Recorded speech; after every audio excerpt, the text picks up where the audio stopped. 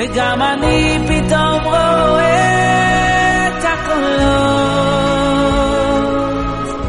Hello and welcome to Kolot. This is your host, Rabbi Hillel Kappenstein, director of the Columbus Community Kollel, and it's a great honor and privilege to welcome all of you to our next episode, School Choice and More, with Rabbi Yitz Eric Frank. Rib Yitz, or Eric, or whatever you call him, is a friend who I've gotten to know over the last couple of years, because although he lives in Cleveland, he's in Columbus quite a bit.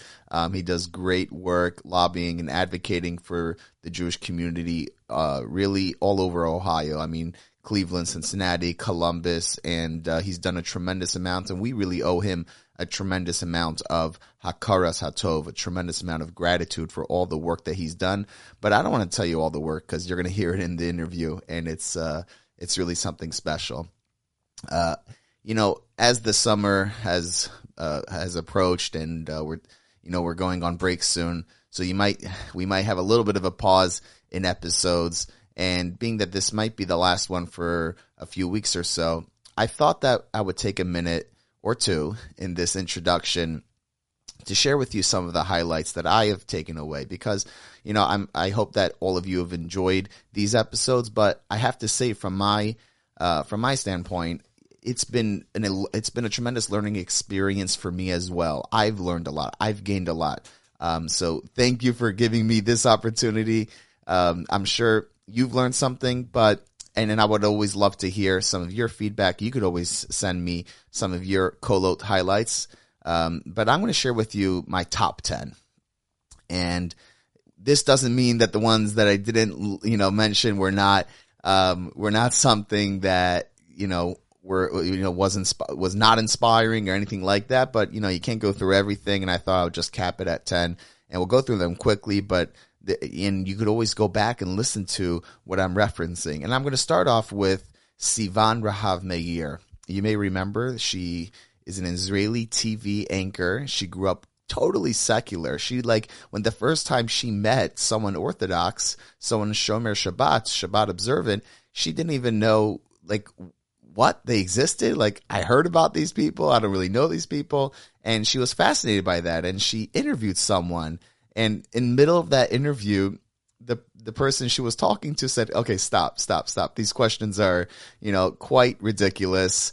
No offense, but how about you come to us for a Shabbos and you'll see what it's all about. And that's what happened. And that was Sivan's, that was the beginning of her journey, getting closer to Judaism. And now today she and her husband Yedidia have a beautiful family, and she's teaching Torah, and her husband is a tremendous Torah scholar, and just an incredible story about her curiosity leading her to search deeper. And it came from just an interview. So it was an unpredictable interview, and that's what we decided to entitle that episode, An Unpredictable Interview with Sivan Rahav Meir. That's my first one. My second highlight is with Rabbi Aaron Cutler, President Emeritus of Beth Medrash Gavoa, the largest kollel in yeshiva in the country, 7,000 students. And that was really the movement that his grandfather started. And when I asked Rabbi Aaron what his grandfather saw in America, what was something that he, what was it that he did? What did he start? What did he create that allowed him to start this kollel movement that, we're fortunate to be a part of here in Columbus, but really all over the world you have kollelim in many cities, and in many cities there are multiple ones.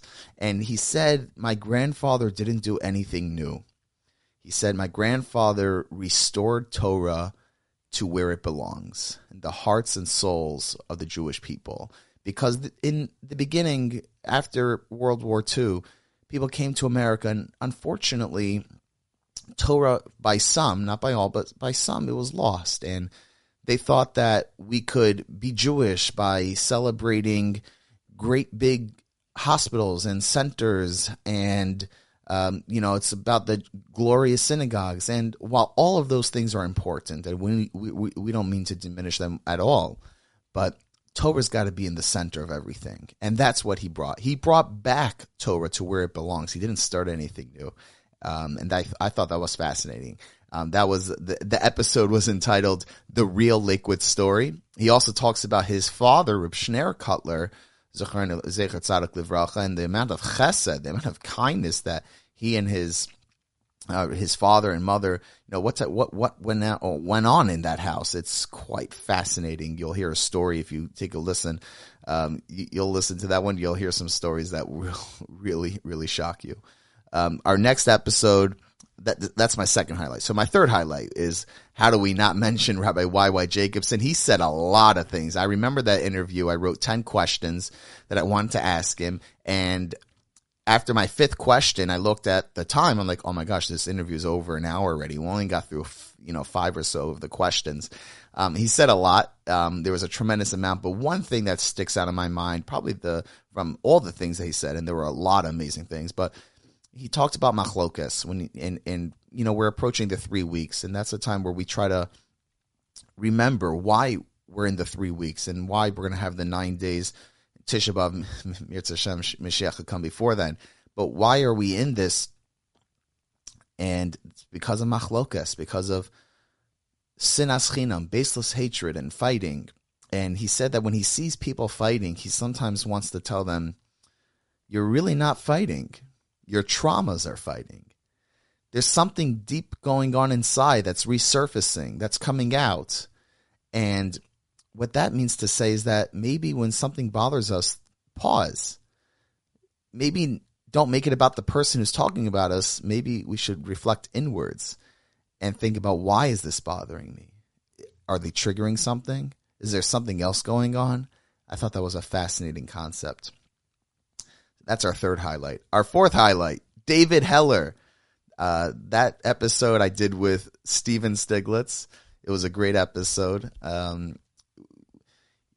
I think the name of it was Starting Small and Getting Big. And he said a lot of great things about giving back, charity, etc. But the one thing that sticks out in my mind, which makes this our fourth highlight, is how he got to where he is religiously. He grew up, more secular, and he took it upon himself to say Modeh Ani, which is the prayer that we say every morning when we get up. Modeh Ani lefanecha melech chai v'kayim. We thank Hashem, who is the King, shehechazarta bi nishmasi, returned our soul, etc. And he started with that, and then he took on something else, and then he took on something else, and slowly but surely over many years, each year taking on something. Today he's learning the Talmud daily. He's doing a full page a day, not a double-sided page, not a daf a day, but an amud a day. He's learning Talmud every single day, and he has a chavrusa that tells yeshiva in Cleveland, or in Wickliffe, Ohio, technically. And I thought that was an amazing story of starting small and getting big, and one step at a time, and playing the long game. So that's our fourth highlight. Our fifth highlight with Howard Tzvi Friedman, a great interview that I was privileged to do with a local talent of an individual, very talented individual, Howie Bagelman, and we discussed many things with Howard Tzvi Friedman. He's the president, he's the board chair of Beth Medrash Gavoa. That was something interesting that we learned in this process, and also past president of AIPAC. And he talked about his relationship with President Obama and how President Obama wanted to do a fundraiser in his house Friday afternoon for the senator in Maryland who was running at the time. And the White House team, the administration, they wanted to do it somewhere in the 5 o'clock range, and Shabbos was at 6 and or something like that. And Howard Tzvi said, I'm sorry, I can't accommodate. Can you ask the president if he could come an hour earlier? And the team was shocked. They're like, what? Excuse me. Everyone else changes their schedule to accommodate the president, and you're asking the president to change his plans to accommodate your schedule? And he said, no. My schedule was made a long, long time ago, and it's nothing that I could do. And when they relayed this over to the president, he said, oh, Howard Tzvi, of course, he's Shabbat observant. We'll make it work for him. We'll come an hour earlier. And wow, what happens when someone sticks to to your goals and your values and what's important to you, and people ultimately will respect that. So that's our fifth highlight. Our sixth highlight was Rav Hershel Schachter, who's the Rosh Yeshiva of Yeshivas Rabbeinu Yitzchak Elchanan, Yeshiva University in Reitz. And there was a lot that we covered. I did this episode together with Rabbi Ari Newman, associate rabbi of the Main Street Synagogue, and there was a lot of things that we discussed that was fascinating. One of which is something that's being discussed right now, is the halachic take on abortion. And, it's really not as black and white as many would think. There are times where halacha mandates an abortion if it endangers the mother's life. Of course, always ask your competent halachist, posek, known as. And there are times where it is completely forbidden, according to everyone. And then there's the gray. And there's really a major machlokas between Rav Moshe Feinstein and the Tzitz Eliezer. We don't really have time to go into all of it right now. But Rav Moshe Feinstein was very against halachically. He felt it was avak ritzicha. It was the dust of murder, so to speak. And he said over a great story that I thought was very moving. And I'm going to share it with you in our 6th Kolot highlight. And that was the story of a doctor asking Rav Shlomo Zalman about a patient, or about a woman that he knows, that this woman went through a lot. It took her forever to get married. And then once she was married, there were a lot of infertility challenges, and it took her forever to have a child. And then she was pregnant, and it was clear that this was going to be a very, very sick child, and she didn't know what to do. She went to this doctor, and this doctor said, I'm going to ask Harav Shlomo Zalman Auerbach Zatzal what should they do? Because to have this sick child after all the pain and stresses she went through would be potentially very damaging to her mental health.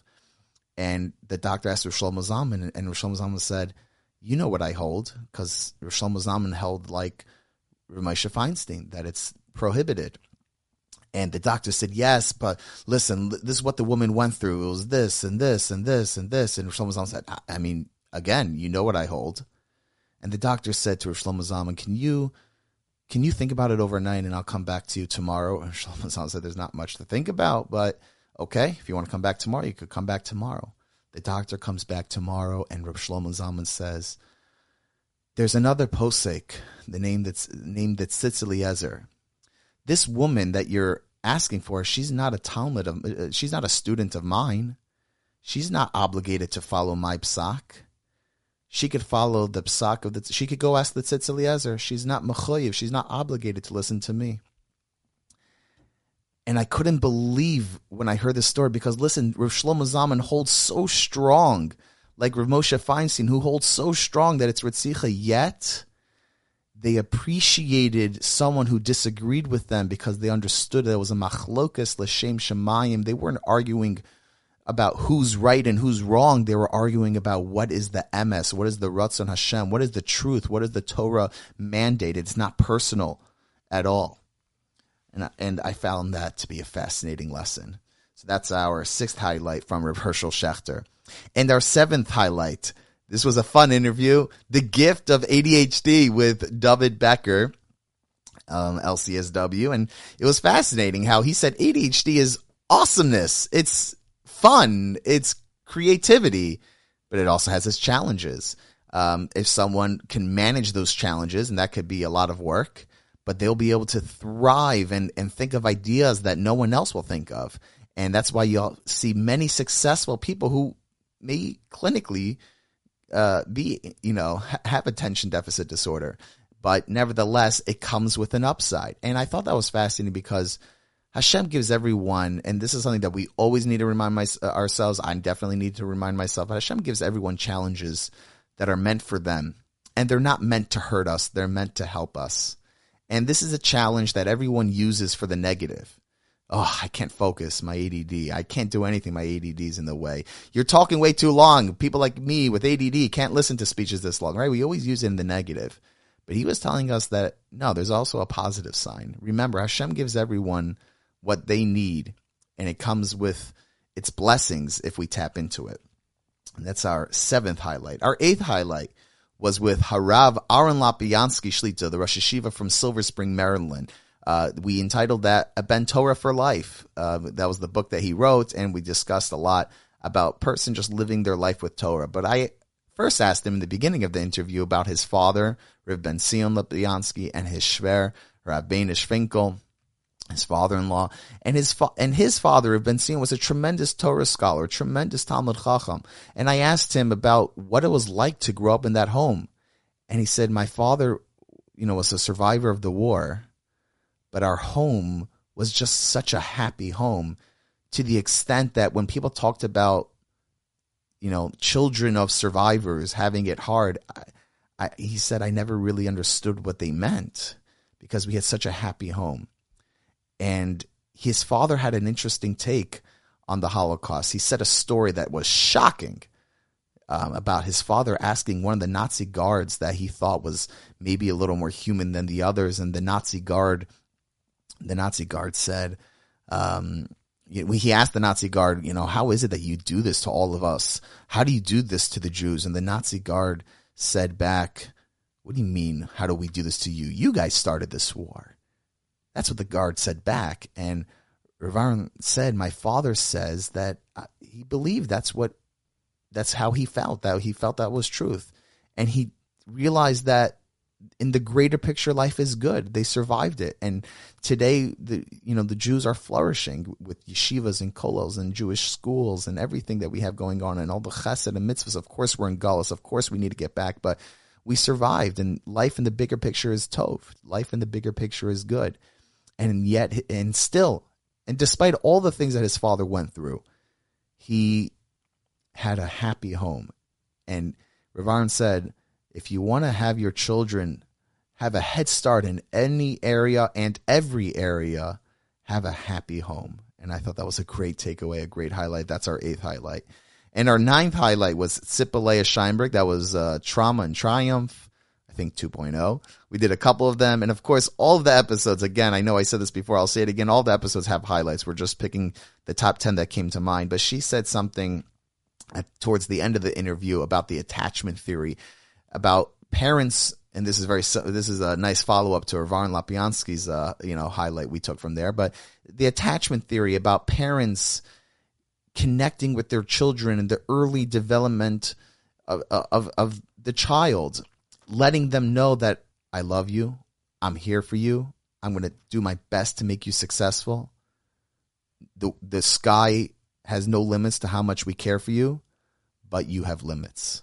There are things that you could do, and there are things which are unacceptable. And she brought the example of Yosef with Eshes Potiphar's wife, that tried to corner him. And they were alone, and she wanted to be with him intimately, and Yosef had his father come to him.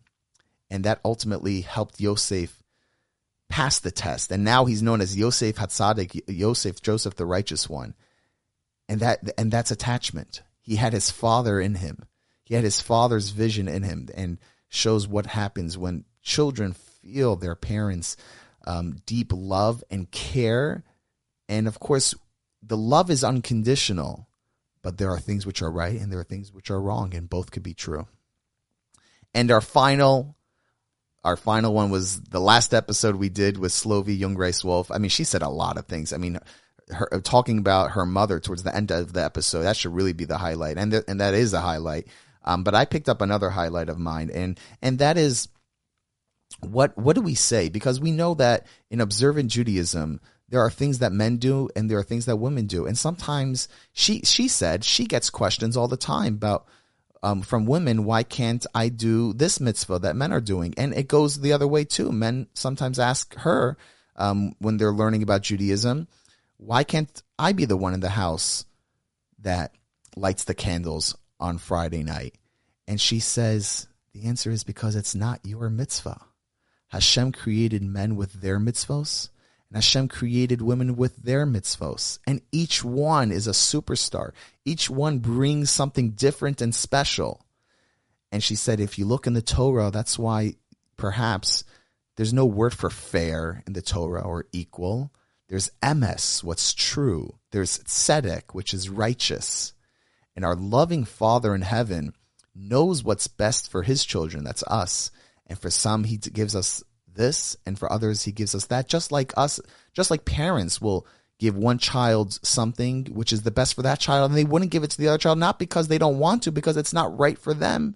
And there might be something that they give to that other child that they won't give to the original, to the first. because it's not about being fair. It's not about being equal. It's about emes. What's the truth? What's the best thing? What's tzedek? What's just? What's righteous? What's the right thing? What does the Torah tell us? She says, always through Das Torah, always through the lens of Torah. And if we don't know, we have to ask those who know the Torah well. So these were my 10 highlights from Kolot. I thank you for bearing with me with this longer introduction. I just thought as we maybe go on a little bit of a hiatus, we should just maybe recap a little bit of what we've learned. I've learned a lot. I'm sure you've learned a lot. Want to thank all of you, our listeners, and also our media sponsor, Columbus Jewish News. And now, without any further ado, we have another episode to bring to you with Rabbi Yitz Frank. So allow me to tell you about our guest.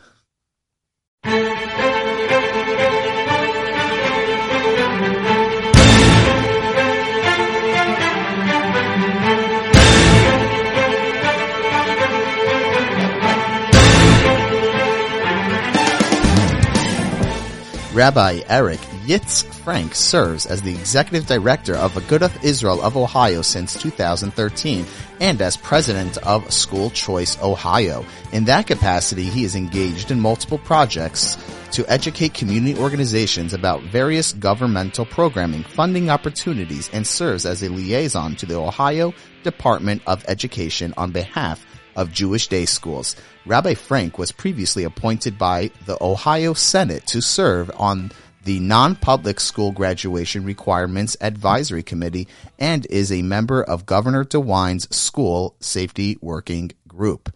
Rabbi Yitz Eric Frank, welcome. Thank you so much for joining Kolot. Rabbi Kappenstein, thanks for having me. This is, I think, the first time in my life that I've been introduced to music. I appreciate you having me on. Of course, that's our pleasure, and that's what we do on Kolot, pun intended. So if you could tell our listeners a little bit about yourself, your background, your upbringing, who made you what you are today? I've been living in Cleveland with my family since 2010. I was born and raised in Milwaukee, Wisconsin, where a lot of my family. I think that, your generous introduction probably covers whatever there is to know about me, probably a little too much. But I've been involved in advocacy, working for Agudath Israel, and in Ohio since 2013. Mostly that entails a lot of lobbying, but it includes other issues dealing with constituent services, helping individual families interact with government institutions, making sure that community institutions are safe, secure, properly funded by whatever appropriate measures that exist within our government policy.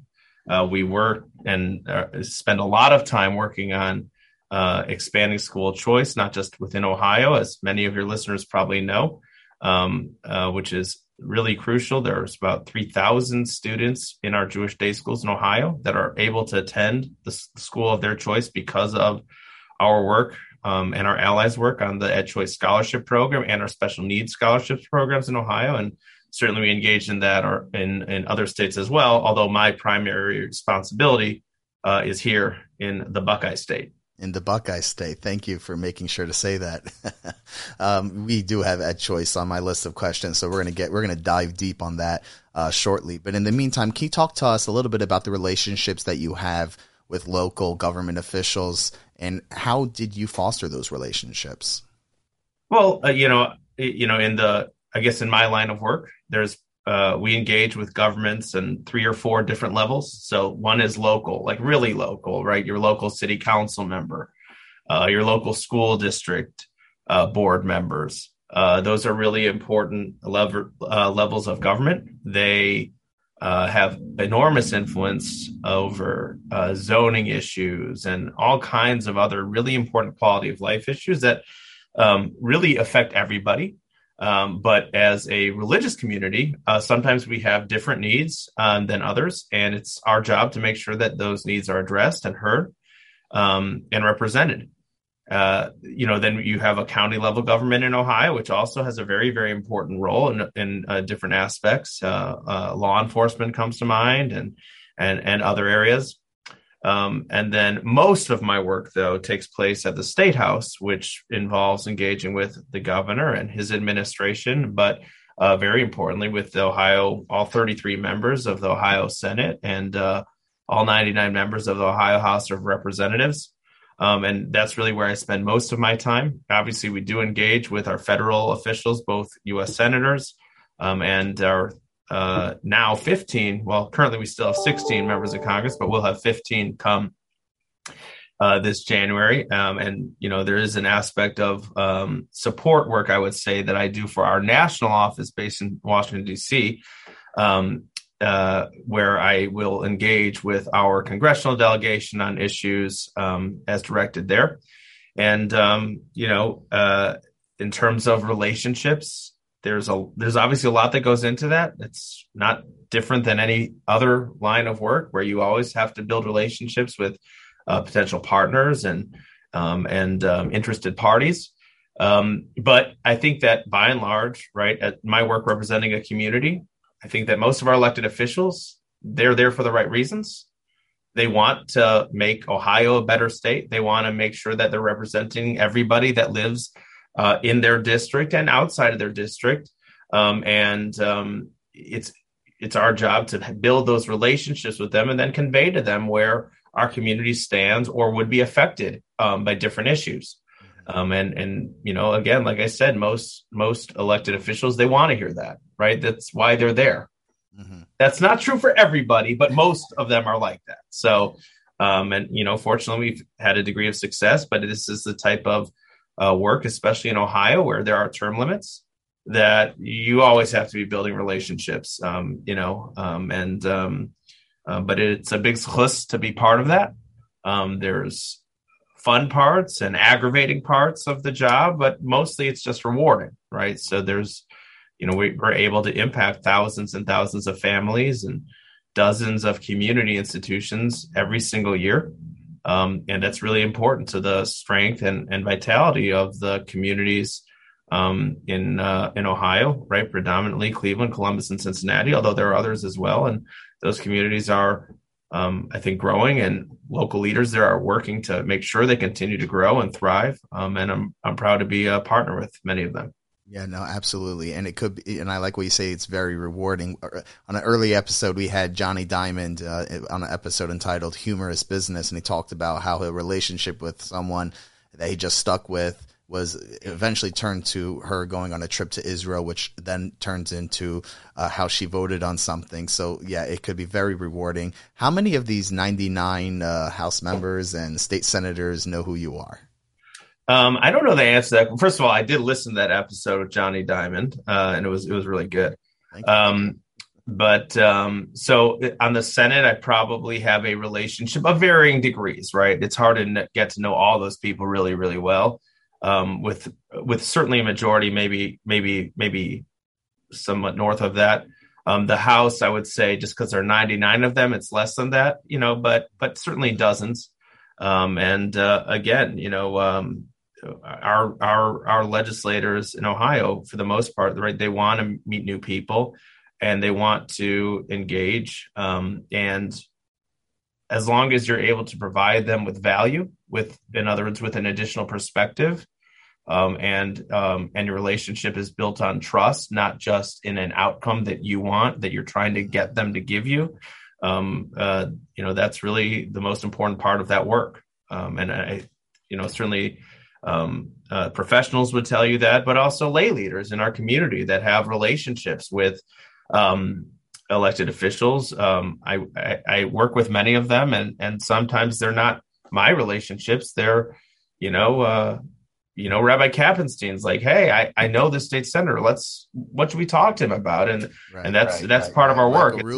Michael Rulli, that's right. Michael Rulli is a good example, right? It's not a one-man show, right? It's a group effort. I obviously have the bulk of the responsibility to translate those relationships into action.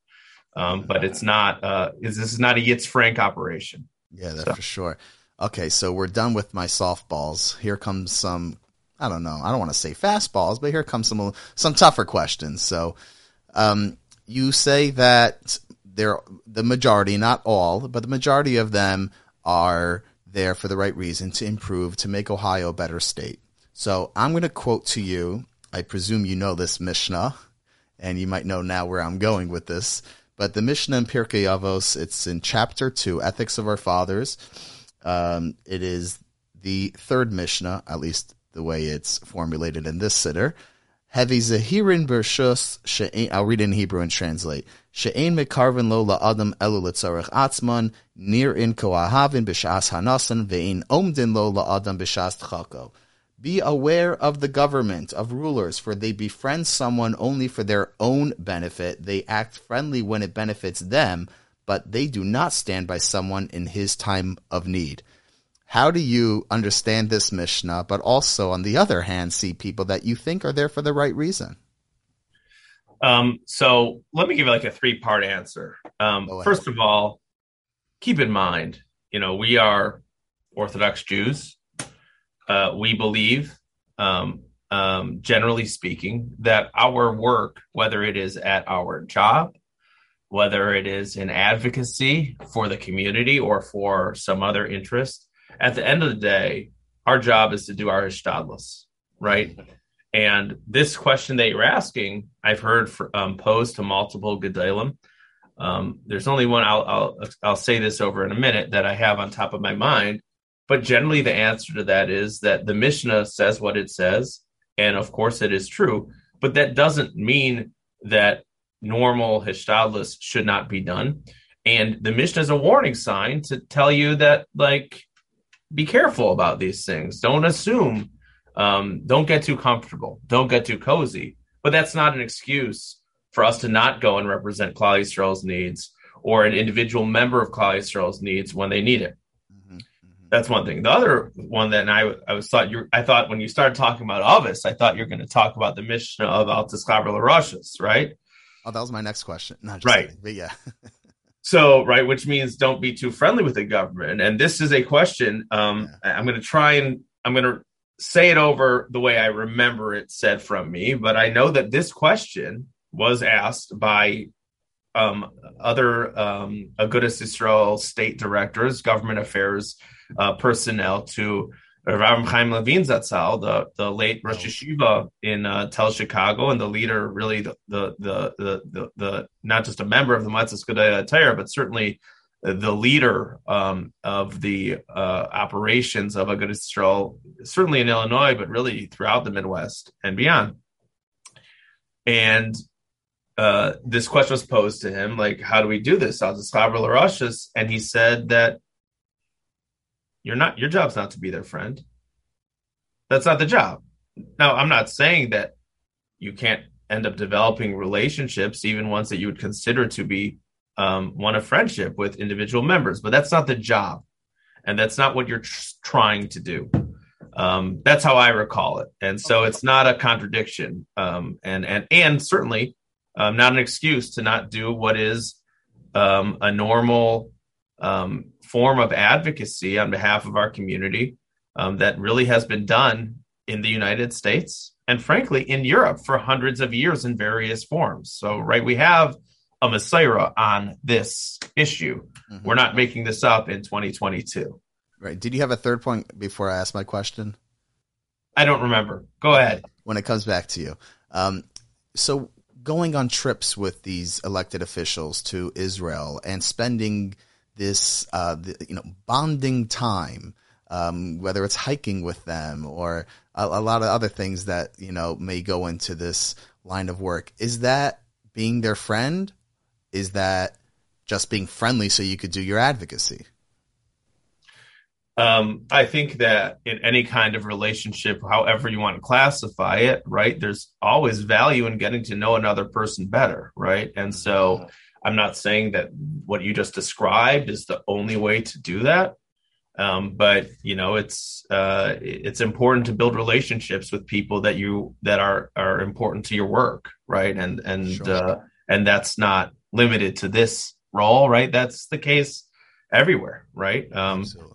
When we're at Captaincy, when you are encouraging members of our community to come into the kollel to learn, to attend a shir, to come to davening, maybe to contribute right financially to the success of the kollel, right? Sometimes, not always, but sometimes it's really important that you build a relationship with that person and they like, you know what, I really like this guy and I think I'm interested in seeing what he has to offer, right? And I think that's true all over the place, right? Absolutely. We'll move on to our next segment, which is a little lighter, and that is school choice. You've been very involved with that. I've seen a lot of videos. I think you were recently interviewed about a Supreme Court case in Maine. Is that right? So talk to us a little bit about that case. And if you could also, part two of my question is, if you could talk to our listeners here in Columbus, but also we have listeners, thank God, in a dozen countries around the world. What is some of the things that Yitzfrank has done to promote school choice? Well, so I think that there's actually two Supreme Court cases. I was interviewed on Zev Brenner, right. It was last week, on a Supreme Court case called Carson v. Macon. And time is actually running a little short for me right now, but I'll try and summarize it very quickly, which is there's been an open question in the country about to what degree the First Amendment, the free exercise clause that guarantees the freedom of religion to people of faith in the country, to what degree, how does that play against also the other part of the First Amendment, which is called the Establishment Clause, which prohibits the United States from establishing a religion, or there's a degree of controversy about what that means. And essentially, what this case said is that the government, when it is providing something that is otherwise neutral, say, for example, a grant, a historic preservation tax credit, a school choice program, the government cannot say that religious institutions can't participate in that because they're religious or teaching something that's infused with religion. The fact that they are being excluded is, in fact, discrimination against religion, and that violates the First Amendment. So this is a ruling that we've been trying to get for a long time, and it could have very, very broad ramifications. I would, just because he's literally the expert on this issue and has represented Agudas Yisrael before the Supreme Court on this issue, there is a podcast or YouTube video or something, Vimeo, I don't know what it is, that Rabbi Adi Matzin did with the noted constitutional scholar Nat Lewin, an attorney. I would encourage everyone to read that. There was another very interesting case, which I think Nat, in his brief to the Supreme Court on that case, was trying to get them to overturn another standard that impacted religious institutions or government support for secular activities in religious institutions, called the Lemon case, a Supreme Court decision that was released literally 4 or 5 days after that in a case called Kennedy, which dealt with a coach that was praying after a football game. It was a controversial case about prayer in public schools and so on and so forth. But the court actually, in that case, did what Professor Lewin, Nat Lewin, asked them to do multiple times, including, I believe, in this case of Carson v. Macon. It did, in fact, overturn this Lemon case. I'd encourage everyone to listen to that. I think there's a 7.5-minute clip and then a longer 40-minute interview. So that has broad implications.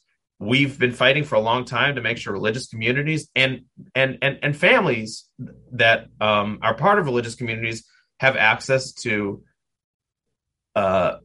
education that fits their values. That's why one of the reasons why we work so hard on school choice in Ohio and other places. Obviously, in Ohio, we've had a degree of success in that. We have been able to continuously expand school choice to more families every single year. Last year, we were able to increase the amount of dollars that go to families receiving those scholarships so that they can afford a great education in the school of their choice.